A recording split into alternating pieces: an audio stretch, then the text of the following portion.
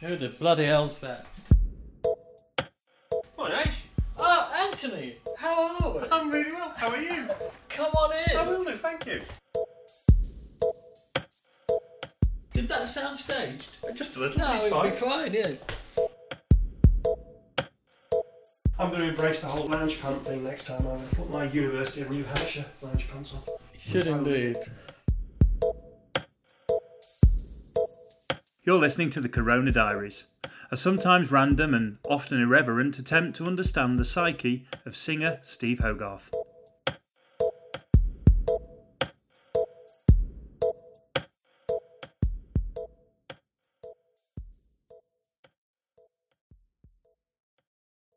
Hello and welcome to chapter 79 of the Corona Diaries. Good morning. Good morning, listeners. Good morning. Good morning, listeners. Hello, Spain. Hello, UK. Viva la España. We could be our own version of the Eurovision, couldn't we? Yes. Can I have the votes from the UK judges?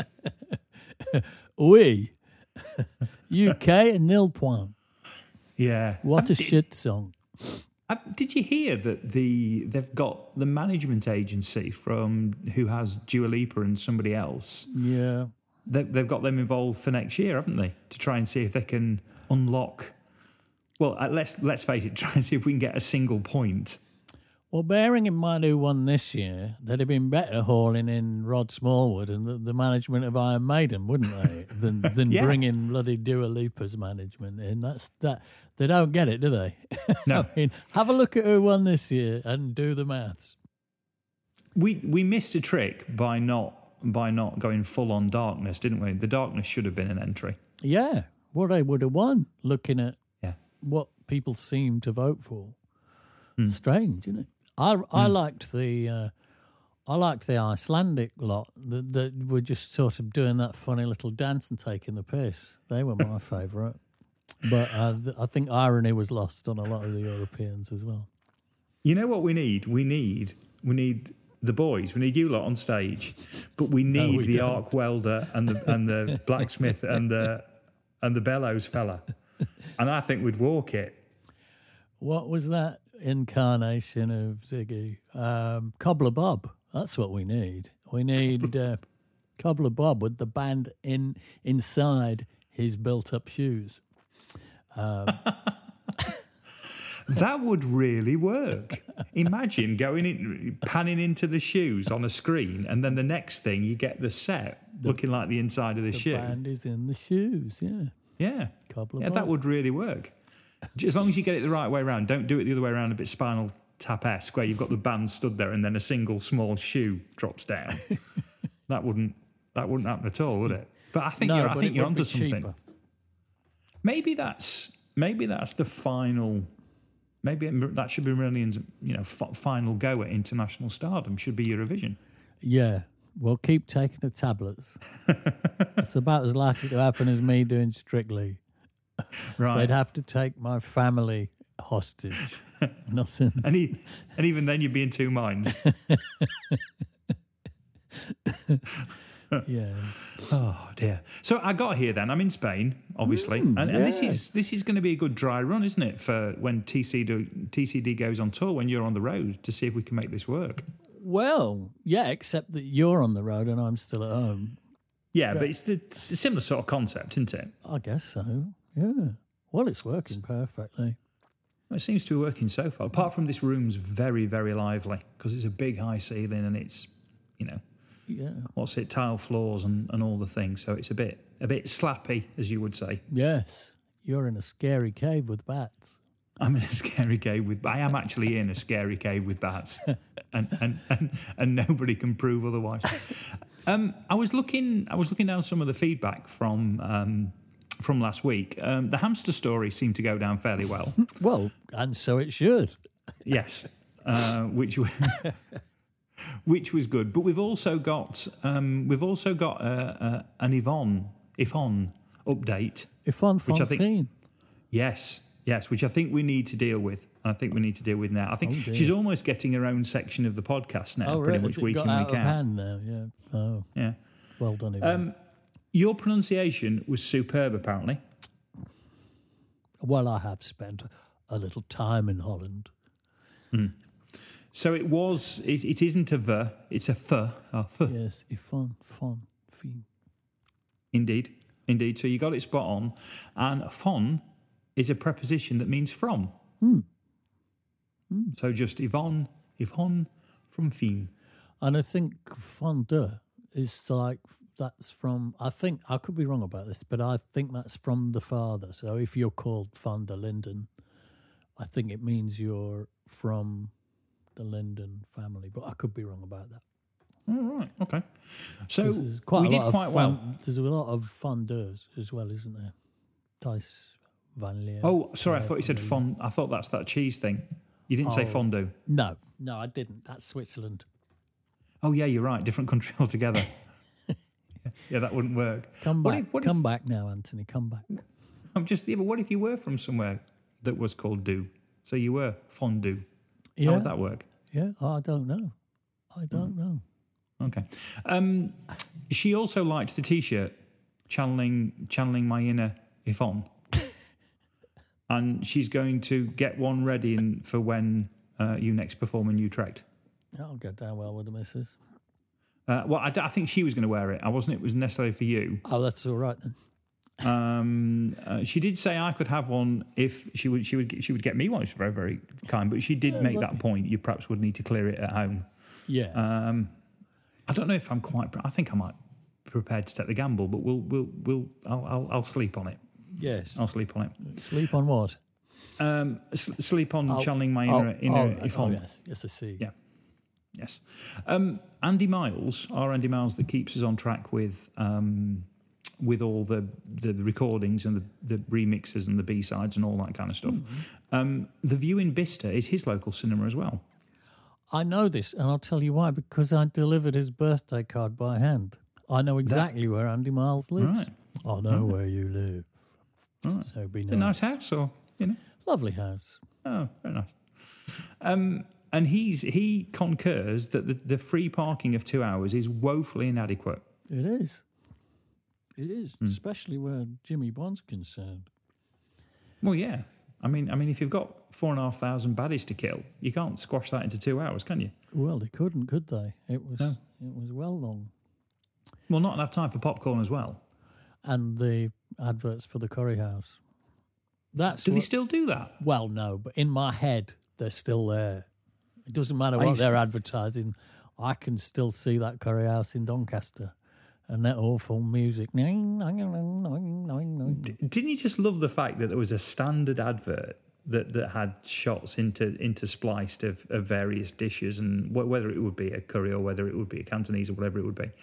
There'd be a standard advert, and then at the end you'd get a single screen with the address of the one that was in your town, and then the overdub voice changed to a different voice at that point in time. Yeah, because that was the way the local bit dropped in. That's great, isn't it? Oh, it's fantastic. No effort made to make it seamless. No. Just plonked on the end. Don't spend a lot of money. Just advertise the product. Yeah. Proper, solid sound, Asian thinking. Yeah. Can you remember what that Indian was called?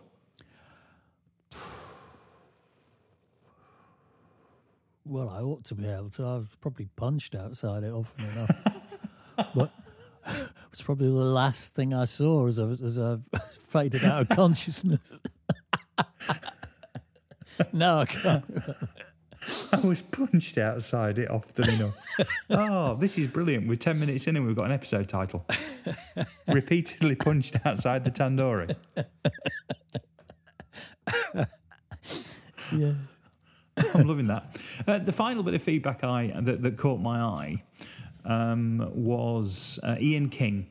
And Ian King, because he's a bit smart, but we're not going to knock him for it. But he pointed out that 30 minutes at 9 pence a minute is only £2.70, not the £3.60 you said it was. Right. So therefore you've got 90 pence to spend with Gay Abandon. Yes. Well, Gay and I went out and we did blow that 90 pence. Fortunately, she's a cheap date. I can't believe you know somebody called Gay Abandon. Well, Mr. and Mrs. Abandon and their daughter Gay. That's one of my favourite jokes, isn't it? When somebody used to say Annette Curtin, I said, "Oh, I used to go to school with somebody called Annette Curtin." Terrible, absolutely terrible. Doing something in the study with Annette. That was in The Italian Job, actually, Benny Hill. Anyway, carry on. Benny Hill. Carry on. Right. So what I thought we'd talk about today, because I was thinking about it, and we've mentioned it a couple of times, but I don't think we've delved. And that's the Colours Not Found in Nature project. Wow. Right. Gosh. Because that was sort of fear time in the middle of the Fiery 2016? I think it was, yeah. I wrote that album, the words for that album, entirely on the road. I've got a mate in now, Thomas Olsen, who, he's not a member of Isilda Spain, but he sort of helps them out and represents them and coordinates things for them. And he kept emailing me saying, would you be interested in collaborating with Isilda Spain on the next record? And I kept emailing back saying, I would really like to, but I haven't got 2 minutes to rub together. I'm currently writing the next Marillion album, and I'm on tour in America. I think it was on tour in Europe as well. And so he kept emailing back going, well, maybe I could just send you one. And I would email back and say, well, you can, but I can't at all guarantee I'll have time to do anything. So he sent me an instrumental, and I can't remember which one it was, but I think it was what became Ice Pop. It was that one. I turned the corner off this thing. And so I started sniffing about in my whatever lyrics I had on the shelf, and threw a couple of really rough things down in a hotel room. And after that, I got to work on the song. I showed them the door, they left, and I got down to work. I sent those to the boys, and they really liked it. And they said, that's great, can we send you another one? And I went, no, I haven't got any time. And they sent me another one. And it carried on like that. And I ended up, with a little vocal rig in the hotel rooms. And I remember working on the days off in San Francisco when we went out there. I think we had 2 or 3 days off in San Francisco because I had my jacket lined. While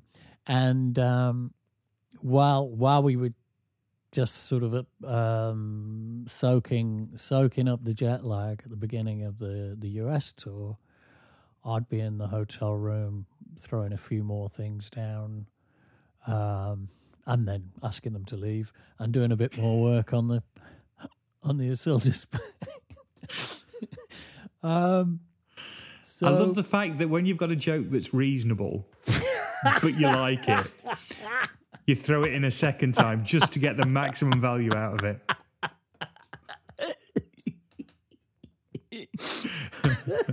Because it was an okay joke, but you really quite like it, don't you? So, yeah. I'm going to make use of it a second time. Oh, you've not seen the back of that joke, Hunt. Oh no, that's coming back. That's coming. So it was a strange one because by the end of the process, we'd written an album together that I had no intention of writing. But the music was interesting, and there's a couple of really good moments on that album. I was really happy with Peripheral Vision, because there were some words I'd written about my daughter many years ago and never really found a home for them, and they'd never really worked with any of the Marillion jams. And then Matt sent me that beautiful piece of music with the string quartet and everything. and I tried those words, and they found a really good home. And spookily, when I went over there and performed that album with them in Sweden, and they had a singer who I think was the wife of their ex bass player, or the wife of their, I can't remember what had happened, but she'd lost a child. And she sang backing vocals on that. And she said she found it immensely moving because it took her to the ghost of her own child. And so ever since then, that song has had even more gravity for me. I mean, I had a fair amount already because it was about my daughter when she was young. Because my daughter does have a locket with a picture of me in it from when I was about 19. And so that's where those words came from. And they are about seeing the ghosts of your own children in your peripheral vision when you're just sitting alone somewhere and almost thinking they're there, and then realising they're not. So that was a pretty good one. And I liked that other one as well. I quite like Incandescent because that song was sort of channeled straight from the instrumental, and I was trying to write that without my front brain. I was trying to write a song about where that music was taking me and how I felt. All that rant about what was it? Lie just above the sea. It was a sort of a metaphysical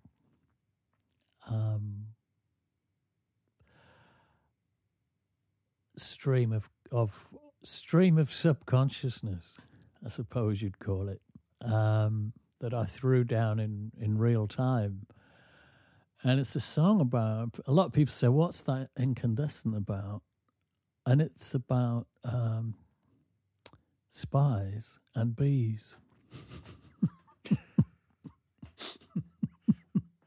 Okay. And if you know it's about spies and bees and you go back to it, then the whole thing about the dance will make sense because it's a bee dance. And the whole thing about spies will make sense. Well, it's an album I've not listened to very much, and the reasons I thought about it. One is, I don't know, somehow being in Europe, it made me think, oh, let's talk about something that's a bit more of a European project.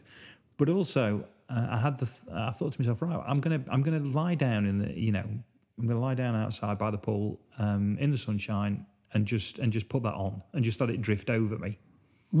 And because it's not an album I know very well, I thought this would be a great time because there's nothing. I mean, so many times you listen to music and it's in the car or it's you might be going out for a walk or something and you're in the process of doing something else. Whereas I'm just going to let it wash over me while I'm here. And I thought, great, that'd be so why not find out a bit more about it before I do that? So how did you say that Rich put you in touch with the band? Richard B. Used to, I think he'd been over to Halmstad in Sweden once before to guest with them, and they're like a chamber orchestra and a rock band melded together. There's lots of people. There's a string quartet. There's percussionists. There's 2 drummers. There's 2 bass players, and they're very plugged into the kind of higher up the cone part of prog rock. In other words, they're kind of mates with Tony Levin and David What's-His-Face, who'd played with Bowie, David Torn, the New York guitarist, and Julie Slick, who played with Adrian Belew. Adrian played with Talking Heads and played with Bowie as well, and of course King Crimson. So Julie was there in Sweden 1 year as well. She's amazing. She was on the ship with Adrian last time we played Cruise to the Edge, and they were the best thing on the boat, to be honest, the whole time. I happened to catch their set. It was just fantastic. And I went and had a chat with them afterwards, and the drummer was a big Marillion fan, which was very flattering, considering what an amazing drummer he was. And I said hi to Adrian, who's really nice, and he's just amazing. But I digress. So Isilda Spain were sort of plugged in to the kind of superstar prog people, and they'd had. Here we go. Here's another one. I'm going pulling slowly out the fog. Now, who plays guitar with Peter Gabriel? That's that Rhodes. David Rhodes. They're all Daves, aren't they? Yeah, they're all Daves. They're all Daves, apart from Adrian Belew. Who's apart Adrian. from the Adrians. David Rhodes. They'd collaborated with him as well. They'd collaborated with Richard Barbieri, and Richard was invited over to do the Isilda Spain, the IB Expo they call it, which they do every year, and so. He said, if you were to come with me, we could perform some songs from Not the Weapon But the Hand. And we could maybe do Red Kite and Naked. So I said, yeah, that'd be fun, wouldn't it? That'd be brilliant. Well, count me in. So I went to Sweden with Richard and we performed Naked. We threw a couple of rough things down. And... the third time was the best. And we played Red Kite as well, and that was wonderful to have completely real instruments on all of it. You know, the quartet and the guy playing real vibes and marimbas and all of that, and just have enough people to provide all of those colours in real time. And that was fun. And so that's how I came to know Isilda Spain. And then I think I went back again and did another one with them. Maybe I didn't. Maybe I'm confusing that with the one I did after we'd written the album. So then that album came together in bits and bobs. And I'm just trying to pull all this out of the fog of my memory. Well, I was going to ask which tour. So I'm assuming it was it the Fear tour? I think we were playing. I think we were at the stage where we were playing the New Kings, but nothing else. So it might have been prior to the release of Fear, when we'd already kind of recorded Fear, but a bit like this where we're at now with An Hour Before It's Dark, where we're just going to play one song because the album's not out. I think we were at that point with Fear, and we were committed to an American tour.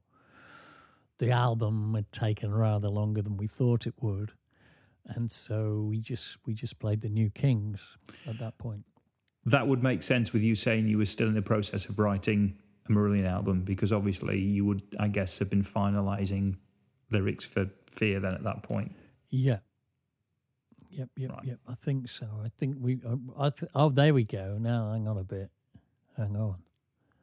It wasn't Sounds That Can't Be Made, was it? It would have been. Right. But it would have been, but to your point, it would have been years after Sounds That Can't Be Made. So it would have been live dates, with that being the most recent album, but it wasn't that album tour, I would guess. In the same way that, you know, you were still, before the pandemic, you were still doing Fear shows, weren't you? But Fear had been out a while. Yeah. All I can remember is being in a hotel room looking down on the swimming pool area, because I was there, and, you know, running back into between the gazing out the window, raging jet lag, you know, 5 in the morning. 5 in the morning. Can't sleep, that kind of thing. Watching the sun come up. and then going over to this little rig and working on these tunes that Thomas Olsen kept sending me, even though I kept asking him not to. And did you end up using the hotel room recordings then? Yeah. I never did one lead vocal in a studio for that album. They were all just done in hotel rooms. Nothing was done in Sweden. They were all just things I threw down. And you see, you're trying to be ironic with the fourth time of using it, aren't you? So that's clever. Irony is the higher form of wit. Oh, Lord. No, that's, and it does. There's that whole thing that you can do that now. I mean, this room aside, which obviously you couldn't record in, but a normal hotel room that's got furniture and what have you, you can easily. Well, you could record in that room. It depends what you're after. I mean, Phil Spector. Well, John Bonham would. Phil Spector would love that room. Yeah, John Bonham would love would this room. happily record some drums in there. Yeah. So you can. It depends what you're after. You know, I mean, everything has its own character. People used to use vocal booths not just to get away from everybody else, but because they provided an ambience of their own that made the vocal sound bigger. A vocal booth did have a certain ambience. I always find that if I sing in the car, it sounds better than if I sing in the street, because you're in that really enclosed space and it does amplify the sound. If you've ever been in an anechoic chamber, which I was once at Bristol University, you realise how much of what we perceive as sound is ambience and how little is the source material.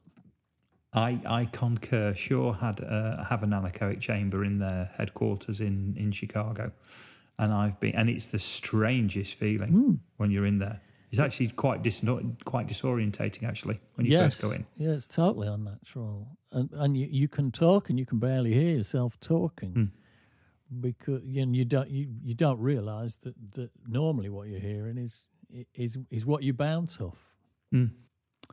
The impact defines the shape. For those that don't know, an anechoic chamber is basically a room with which none of the surfaces reflect the sound. So all walls and ceilings and floors are absorbent.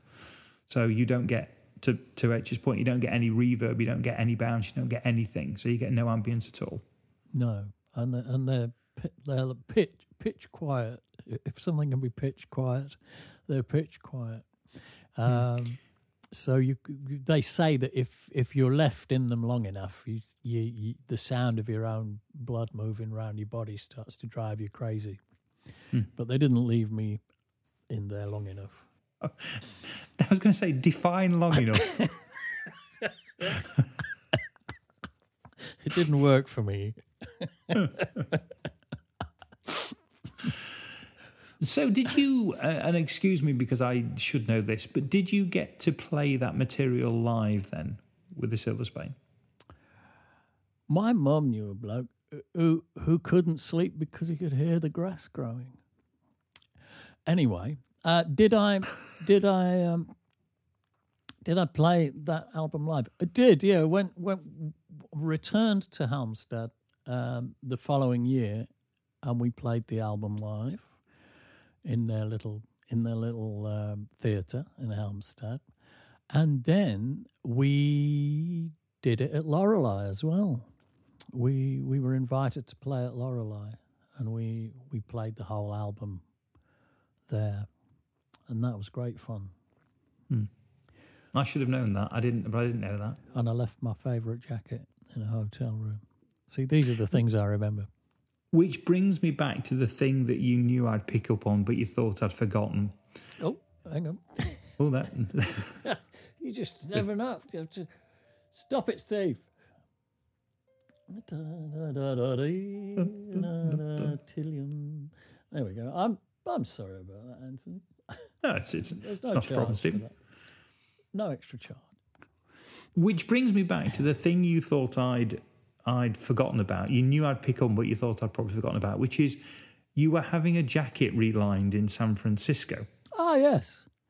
Well, I've got this black leather jacket that I bought in Cologne many years ago that I still wear, and it's on the cusp now of becoming embarrassing.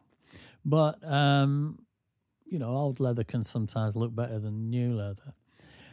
But There's a metaphor.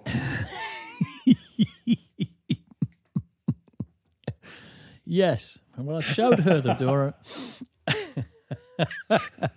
went out and got my jacket lined. She preferred the battered armchair. So my favourite old black leather jacket, the lining had completely come to bits because it was getting old.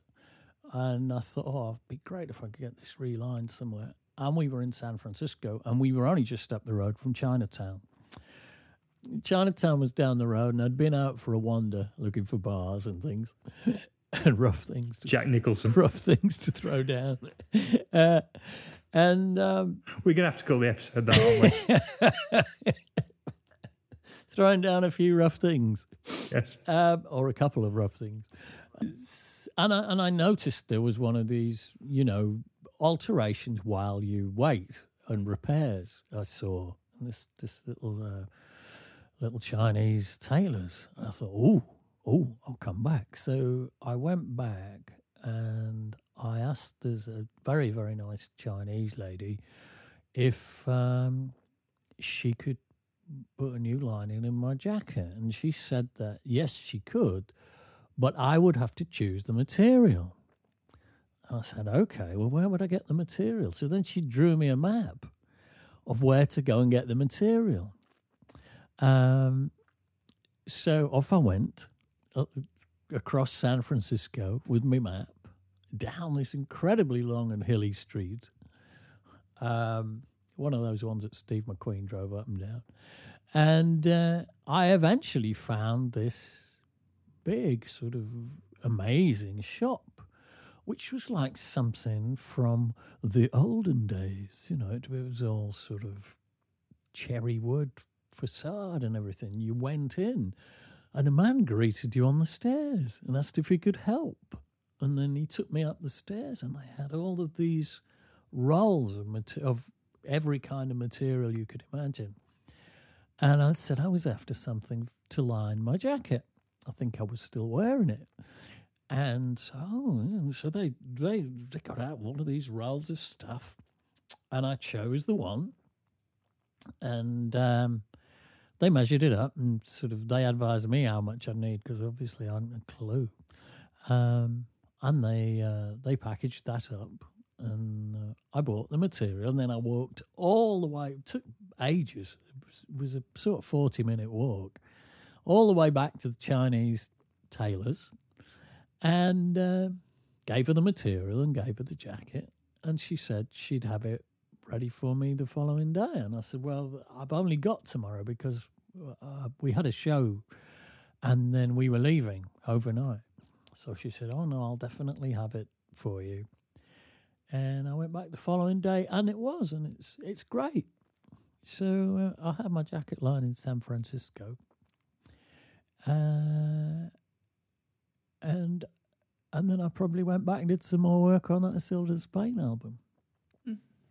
I think we need a photo. We need a photo on your Insta of your jacket lining. Yes, I'll do that because I've kind of let the Insta go a bit because I can never think of anything to photograph. But that is a relevant thing.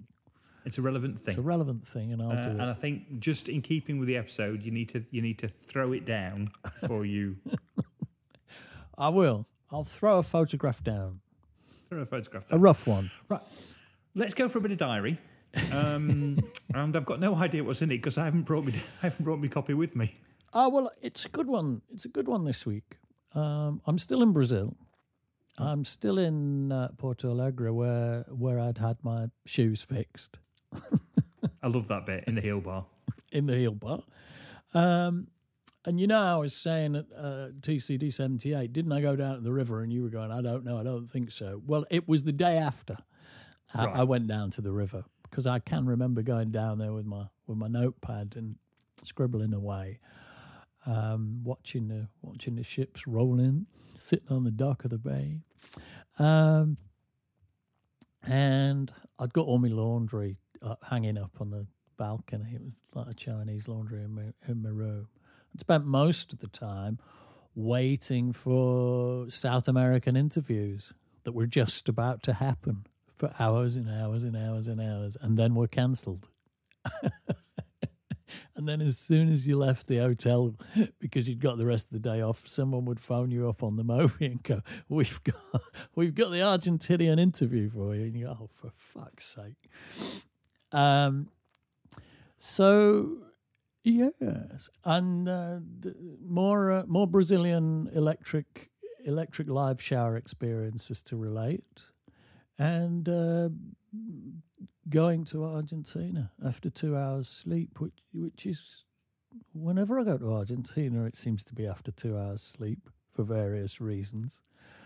So I always feel like death on legs in Argentina. That'd be a good episode title as well. Death on legs in Argentina. Pass me some pills, Argentina.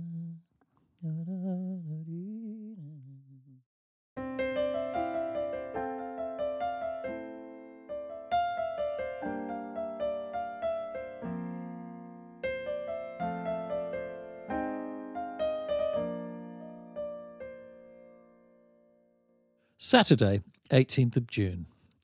Porto Alegre. Day off. I woke up in the dark several times. My room has shutters, and as I had taken off my watch last night, I guessed from the noises outside that the morning must be progressing towards midday.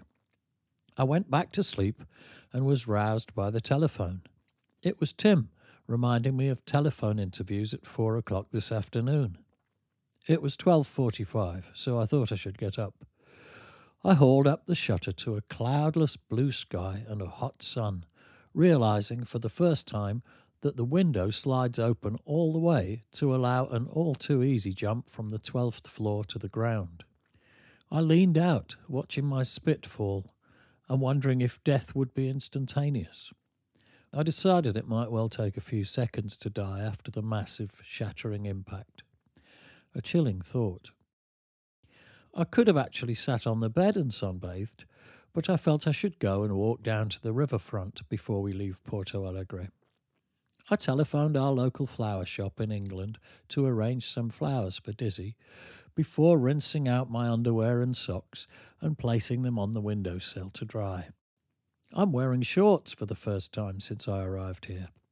And here I am, sitting at the docks by the water, looking out at the river and an island densely covered with tropical trees. The waterfront is an uninviting place. I don't think they expect tourists here. It's a working waterfront lined with warehouses. The boats here are only small, freighters and tugs. Perhaps the big ships unload further downriver. There's a cool breeze coming off the water, which is therapeutic for my slight headache. I'm constantly aware of my lost voice. Last night was the worst I can remember it being for a show, so I'm keeping to myself and trying to rest. Today and tomorrow are days off.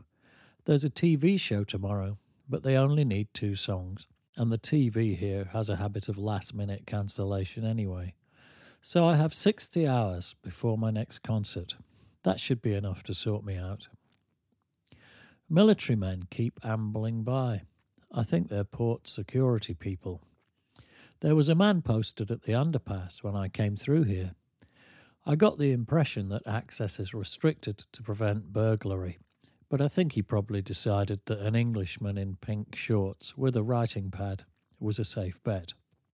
While I've been writing, the piece was disturbed only by an Indian-looking girl who sat down further along the dock and unpacked some paintbrushes, preparing to paint a picture of the river. There are 2 white herons sitting on the roof of the warehouse to my right. They arrived flying with their necks bent, so I assume they're herons and not storks. They sit in the sun with their shoulders hunched like vultures and their long, thin beaks pointing up at the sky. 2 buses full of 5-year-old school children have pulled up amid sounds of chaotic excitement, and the fumes of diesel exhaust are overtaking me. I will walk back into town and see if I can find a decent cafe for some breakfast. I couldn't. I walked back through the dirty town, the streets almost impassable from the density of people thronging the pavements and roads. I returned to the hotel and my room, where I ordered up a hot sandwich and some coffee on room service. I tried to call home, but couldn't get through, so sent a fax instead. By 4 o'clock the interviews had cancelled or postponed, so I went downstairs and ordered a beer while I wrote some more of this diary. Promoter's rep Alfredo, who I've come to like, came by to say the Argentinian interview was ready to happen, and, if it suited me, I could do it from the hotel telephone in the bar. They would call me in 5 minutes. We had to leave for the airport at 6:15, by which time, 1 hour later, they still hadn't called. Alfredo came by to say the interview is now totally cancelled, so I packed and checked out. As we arrived at the airport in the minibus, Alfredo's mobile phone rang. It was the Argentinian radio station, ready to do the interview live on air. While everyone checked into the flight to Sao Paulo, I stood outside in the street trying to have a sensible conversation with an Argentinian DJ whose main objective seemed to be to get an introduction from me for his radio station and for the song Kaylee. The song is very special for us here in Buenos Aires. Not for the first time, I wondered why I don't just tell him to fuck off. We flew down to Sao Paulo and got into another minibus which took us to the Imperial Hall Hotel on the Rua de Consolação in the Jardim area of Sao Paulo, a well-to-do area full of expensive shops and bars. We checked in, and then band and crew went up the street to a groovy bar where we had a beer or two. There was a little stage with a band playing, so we got up and had a knock for 15 minutes. Great fun, and the owner paid for the beers. Came back to the hotel around 1 and crashed out. Sunday, 19th of June. Sao Paulo Olympia. I won't say much about today. In theory, it was a day off. In practice, however, we spent much of the day at a radio station and then a TV station. We were doing a TV show called Live, which is a national broadcast and apparently very popular. Typical of daytime TV everywhere, I suppose. The audience had been bussed in from what appeared to be several schools. The average age of the assembled 200 or so teenagers was 15. All in frantic Brazilian mood and completely surrounding the band. The sound check had been painless, the technicians knew their stuff, and the equipment, Electro Voice, is good. The sound in the room was so clear that I asked them to take the monitor wedge away. Immediately before we went on, there was a bizarre live advert for sanitary towels, which was something of a first. A girl in a grass skirt was placed next to a little stall of the product, singing a little song and doing a Hawaiian dance. I'm ashamed to say I made up my own translation of the words. Well, I sang reasonably well, and the children went, whoopee! Back into the minibus. It took ages to get back to the centre of Sao Paulo in heavy traffic, and when we finally returned to the hotel, I got out and left my sunglasses in the minibus. They're Armani's. As I write this, I'm still trying to get them back. Note, I never did. In the evening, I phoned home. Between stony silences and choked back tears, Dizzy told me she'd had enough and that our marriage was over. I felt the big stone fall in my stomach.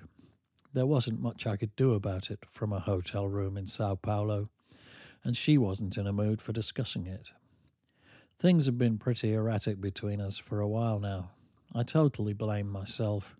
I have asked more of her than any woman could reasonably bear. I decided the most constructive thing I could do would be to get roaring drunk and try not to think about it. I failed on both fronts and went to bed at midnight. The following day, I called home to see where we stood. She said she was sorry about last night and that she couldn't help it. I was, in fact, still married. Still, I have to reflect that as long as I continue living this life, as they say, the writing is on the wall. Wednesday, 22nd of June. Sao Paulo to Buenos Aires. Teatro Opera. 8 a.m. Right now, I'm sitting in the executive lounge in Sao Paulo Airport, feeling like I ought to be in hospital. Last night's show in Sao Paulo was one of the best I've had. Consequently, I burned up every last ounce of energy and then staggered through a couple of hours of autographs and photographs after yet another electrically interesting cold shower. We played here 5 years ago in 1992, and after the show I climbed into the backstage shower to discover that the shower hose is a metal gooseneck which for some reason was live. Instead of fixing it, it had been completely covered along its length with insulating tape. Once in the shower, when I touched the plastic of the tape on the hose, I could actually feel a tingle as the voltage beneath fizzed through to me. When we were later asked to sign the Olympia's artist's guest book, there was a column marked Comments. I wrote, "Fix the fucking shower, someone's going to die." Well, that was in 1992, and as I climbed into the shower last night, in 1997, I was shocked, in every sense, to discover that it's still the same. I think that tells you all you need to know about Brazilian venue managers' respect for artists, i.e. at a level somewhere below farm animals. We got back to the hotel at 3 a.m. and my alarm call roused me 2 hours later at 5:30. Who said musicians sleep late? Had a row with the night staff when checking out. They tried to charge me $35 to have one white shirt laundered. I gave him 10 and told him to lump it. I slumped on the back seat of the minibus and tried to sleep as we bumped over the potholed roads to the airport. It wouldn't be quite so bad, but for the knowledge that I have a show to do tonight, and my voice is bound to suffer as a consequence of being so tired. I just tried and failed in the protracted process of making a telephone call to England. When I finally found a way through, BT, and reversed the charges, the answering machine was on, and the operator wouldn't let me leave a message. The exhaustion comes in waves, alternating with indigestion and euphoria. See you in Buenos Aires. I slept a little on the flight and then had a spot of breakfast before we landed. The road from the airport into town seemed strangely Swedish, reminding me of the bus ride from Stockholm Airport into town. We eventually arrived at the Intercontinental Hotel, Buenos Aires, and I checked in and found my way to room 1205. The only sensible thing to do was to go straight to bed. So I went downstairs and ordered too many coffees before returning to my room to lie in the dark, staring at the ceiling for the rest of the afternoon. I finally fell into a deep sleep around 4:30 and was immediately woken again by the ringing telephone. When I picked up the receiver, there was nobody there, so I was denied even the satisfaction of verbally abusing them. That did it. I never got back to sleep, and when I got up at 5 to go to sound check, I was still exhausted and could barely stand. The venue is a big theatre like Hammersmith Odeon, and we sound checked in the darkness while the sound bounced back at us from the auditorium. My sound wasn't too bad, although I wondered what would happen to the ambience tonight when the room is full of people. We were fed steak and mashed potatoes down in a corridor beneath the theatre. The steak was first-rate and deserves a mention. Thank you, Cynthia. We returned to the Intercontinental, but I didn't dare sleep for fear that my voice would close down for the show. Instead, I watched the second half of a football match where Brazil beat Paraguay 2-0. I called home to wish Dizzy sweet dreams and set off for the show. For some reason, the promoter had decided that we should enter the building via several lifts and locked doors from the adjoining building. At one point, we seemed to wander through someone's apartment, and I was expecting us all to get arrested for breaking and entering. The backstage area of the Teatro Opera in Buenos Aires smells distinctly of cat's pee, and it was in this questionable ambience that I got dressed for the show. The show itself was a little sedate to start with. I've come to expect that in all seated venues. The audience were responsive and interested, but not downright enthusiastic until we played Kayleigh and Lavender, which I surmised they had come to see. I was still singing well below the benchmark I had set in Europe, and the majority of the crowd were invisible in darkness. In South America, the concert tickets are very expensive, the most expensive seats being, of course, near to and on the front row. This is unfortunate for the band because all the serious fans end up at the back of the hall or in the balconies and are not allowed to move forward, while all the rich kids, who are probably only here to check each other out, are seated at the front where I can see them. For the majority of the show, I could see little else, so I felt my already knackered spirits being constantly sapped. One particular slime ball in the front row actually made a point of looking singularly bored and unimpressed for the entire show. Why on earth do such people leave home? Why don't they hire a movie, or read a book, or go to a brothel, or whatever it is, if anything, that would satisfy their idea of having a good time? It's not as though they can't afford it. Incommunicado was the penultimate number in the set, after which I was to decide whether to finish with King or The Space. I could see no point in either, so I simply said, "Good night." The applause was suddenly rapturous, but then they were applauding another old song. I could happily have called it a day right there. We had planned this strange engine for Encore 1, but we abandoned this in favour of Garden Party, which predictably went down very well. Not really my crowd, this lot. We had no desire to return to Cat's Piss Cottage to get changed, so we returned to the Interconti to shower up before going out. I still can't believe I didn't go straight to bed. To the Hard Rock Cafe, who had sponsored the show and invited us over for dinner. There was a small stage there with some backline, so we jammed a couple of songs.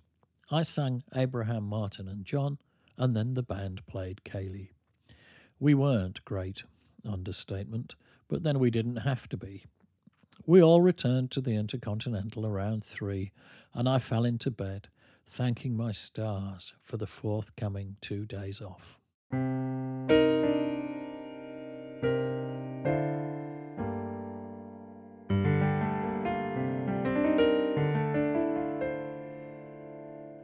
Spies and Bees.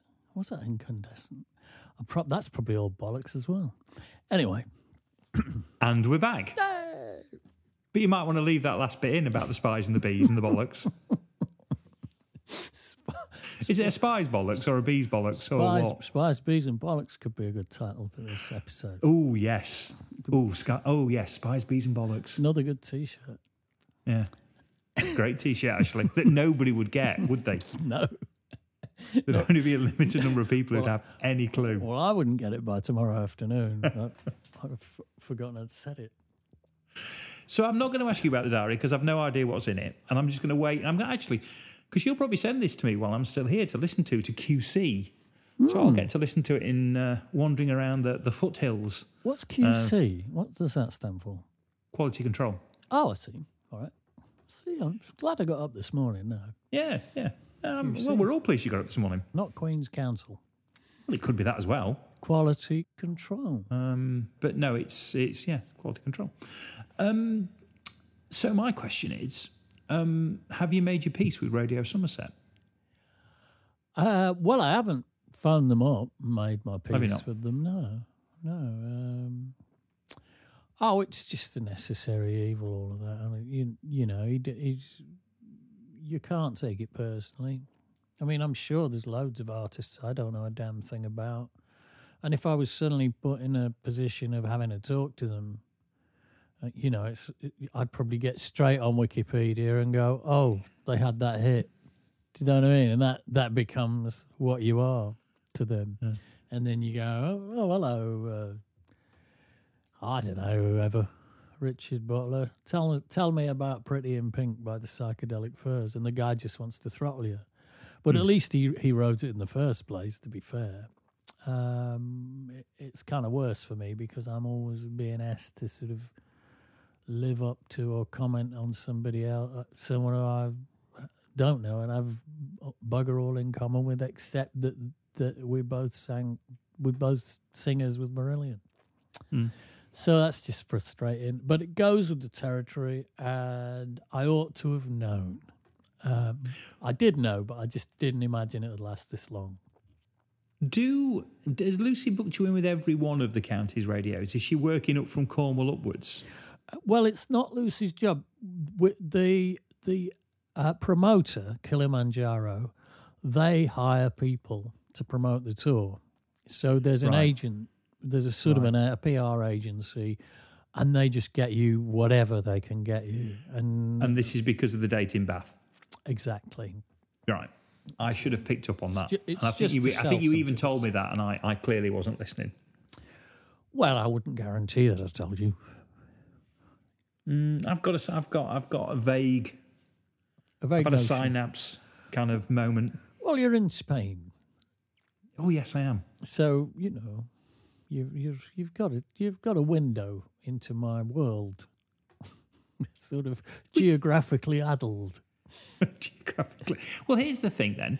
I am in Spain. I don't know if you even where you play in Spain. Do you come to Spain? Mainly on the plane.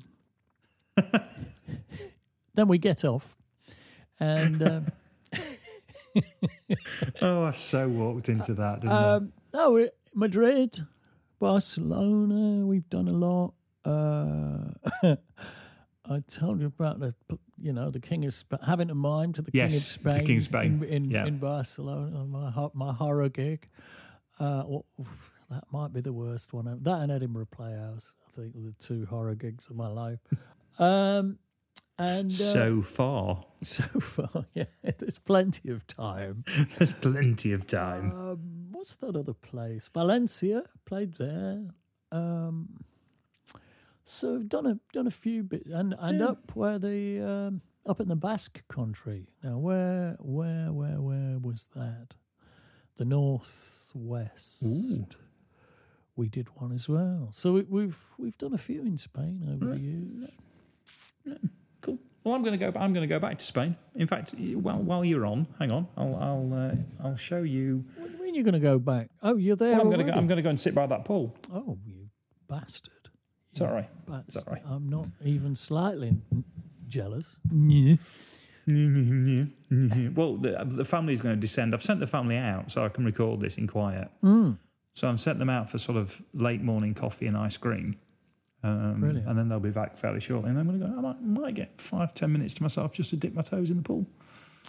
Right, well, I won't keep you because I know how precious those things are. Speaking of families, are they back? Are yours back? Yes, picked them up last night at Heathrow. Right. And they're back now, yeah, they're well. Perfect. Well, should we sign off then for 79? Yes, let's jolly well sign off. Do you want another crack at your gag before we finish, or are you spent? I have to go, Anthony. I've got a couple of rough things I must throw down. Be with you in a minute, darling. That in terms of delivery, that was the best.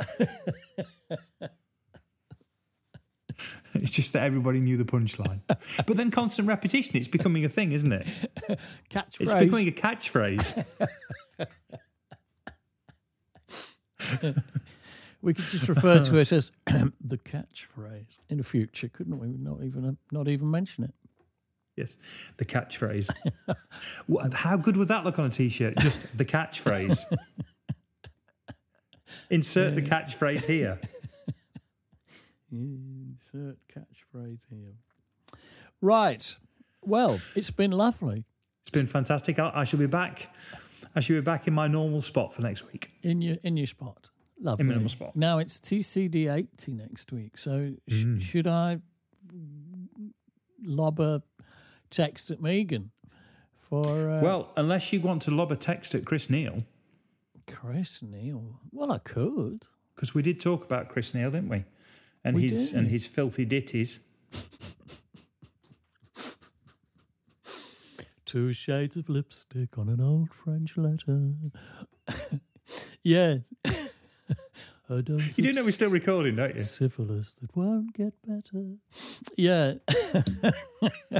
Should we stop? Should we stop the pod and then carry on this conversation? Yeah, we probably should. Okay. At what point do we stop? Would there be a place? Well, I will stop now if you like. bye then, Anthony. Bye then, Steve. I'll see you back in England. Take care.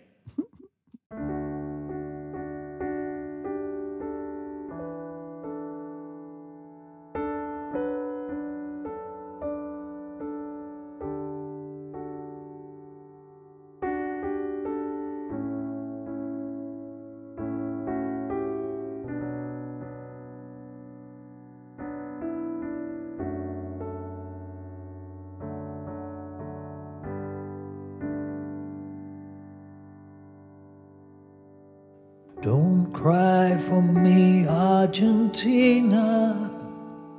I know you only came to hear Kaylee and all the new stuff's not on the radio. I'll dedicate this to the back row.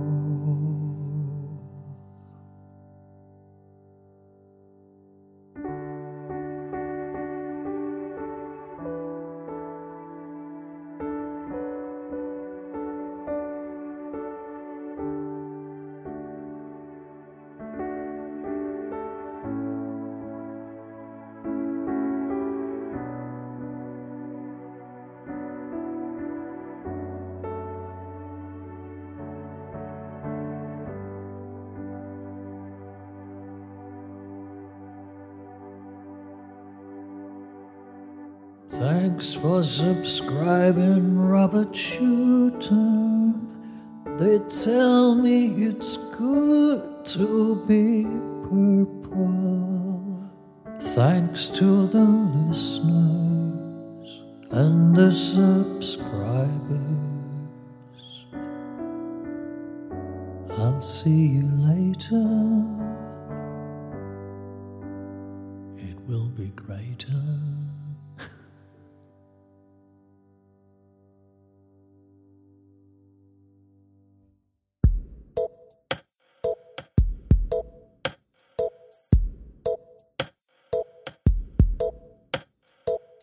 Thanks for listening to the Corona Diaries.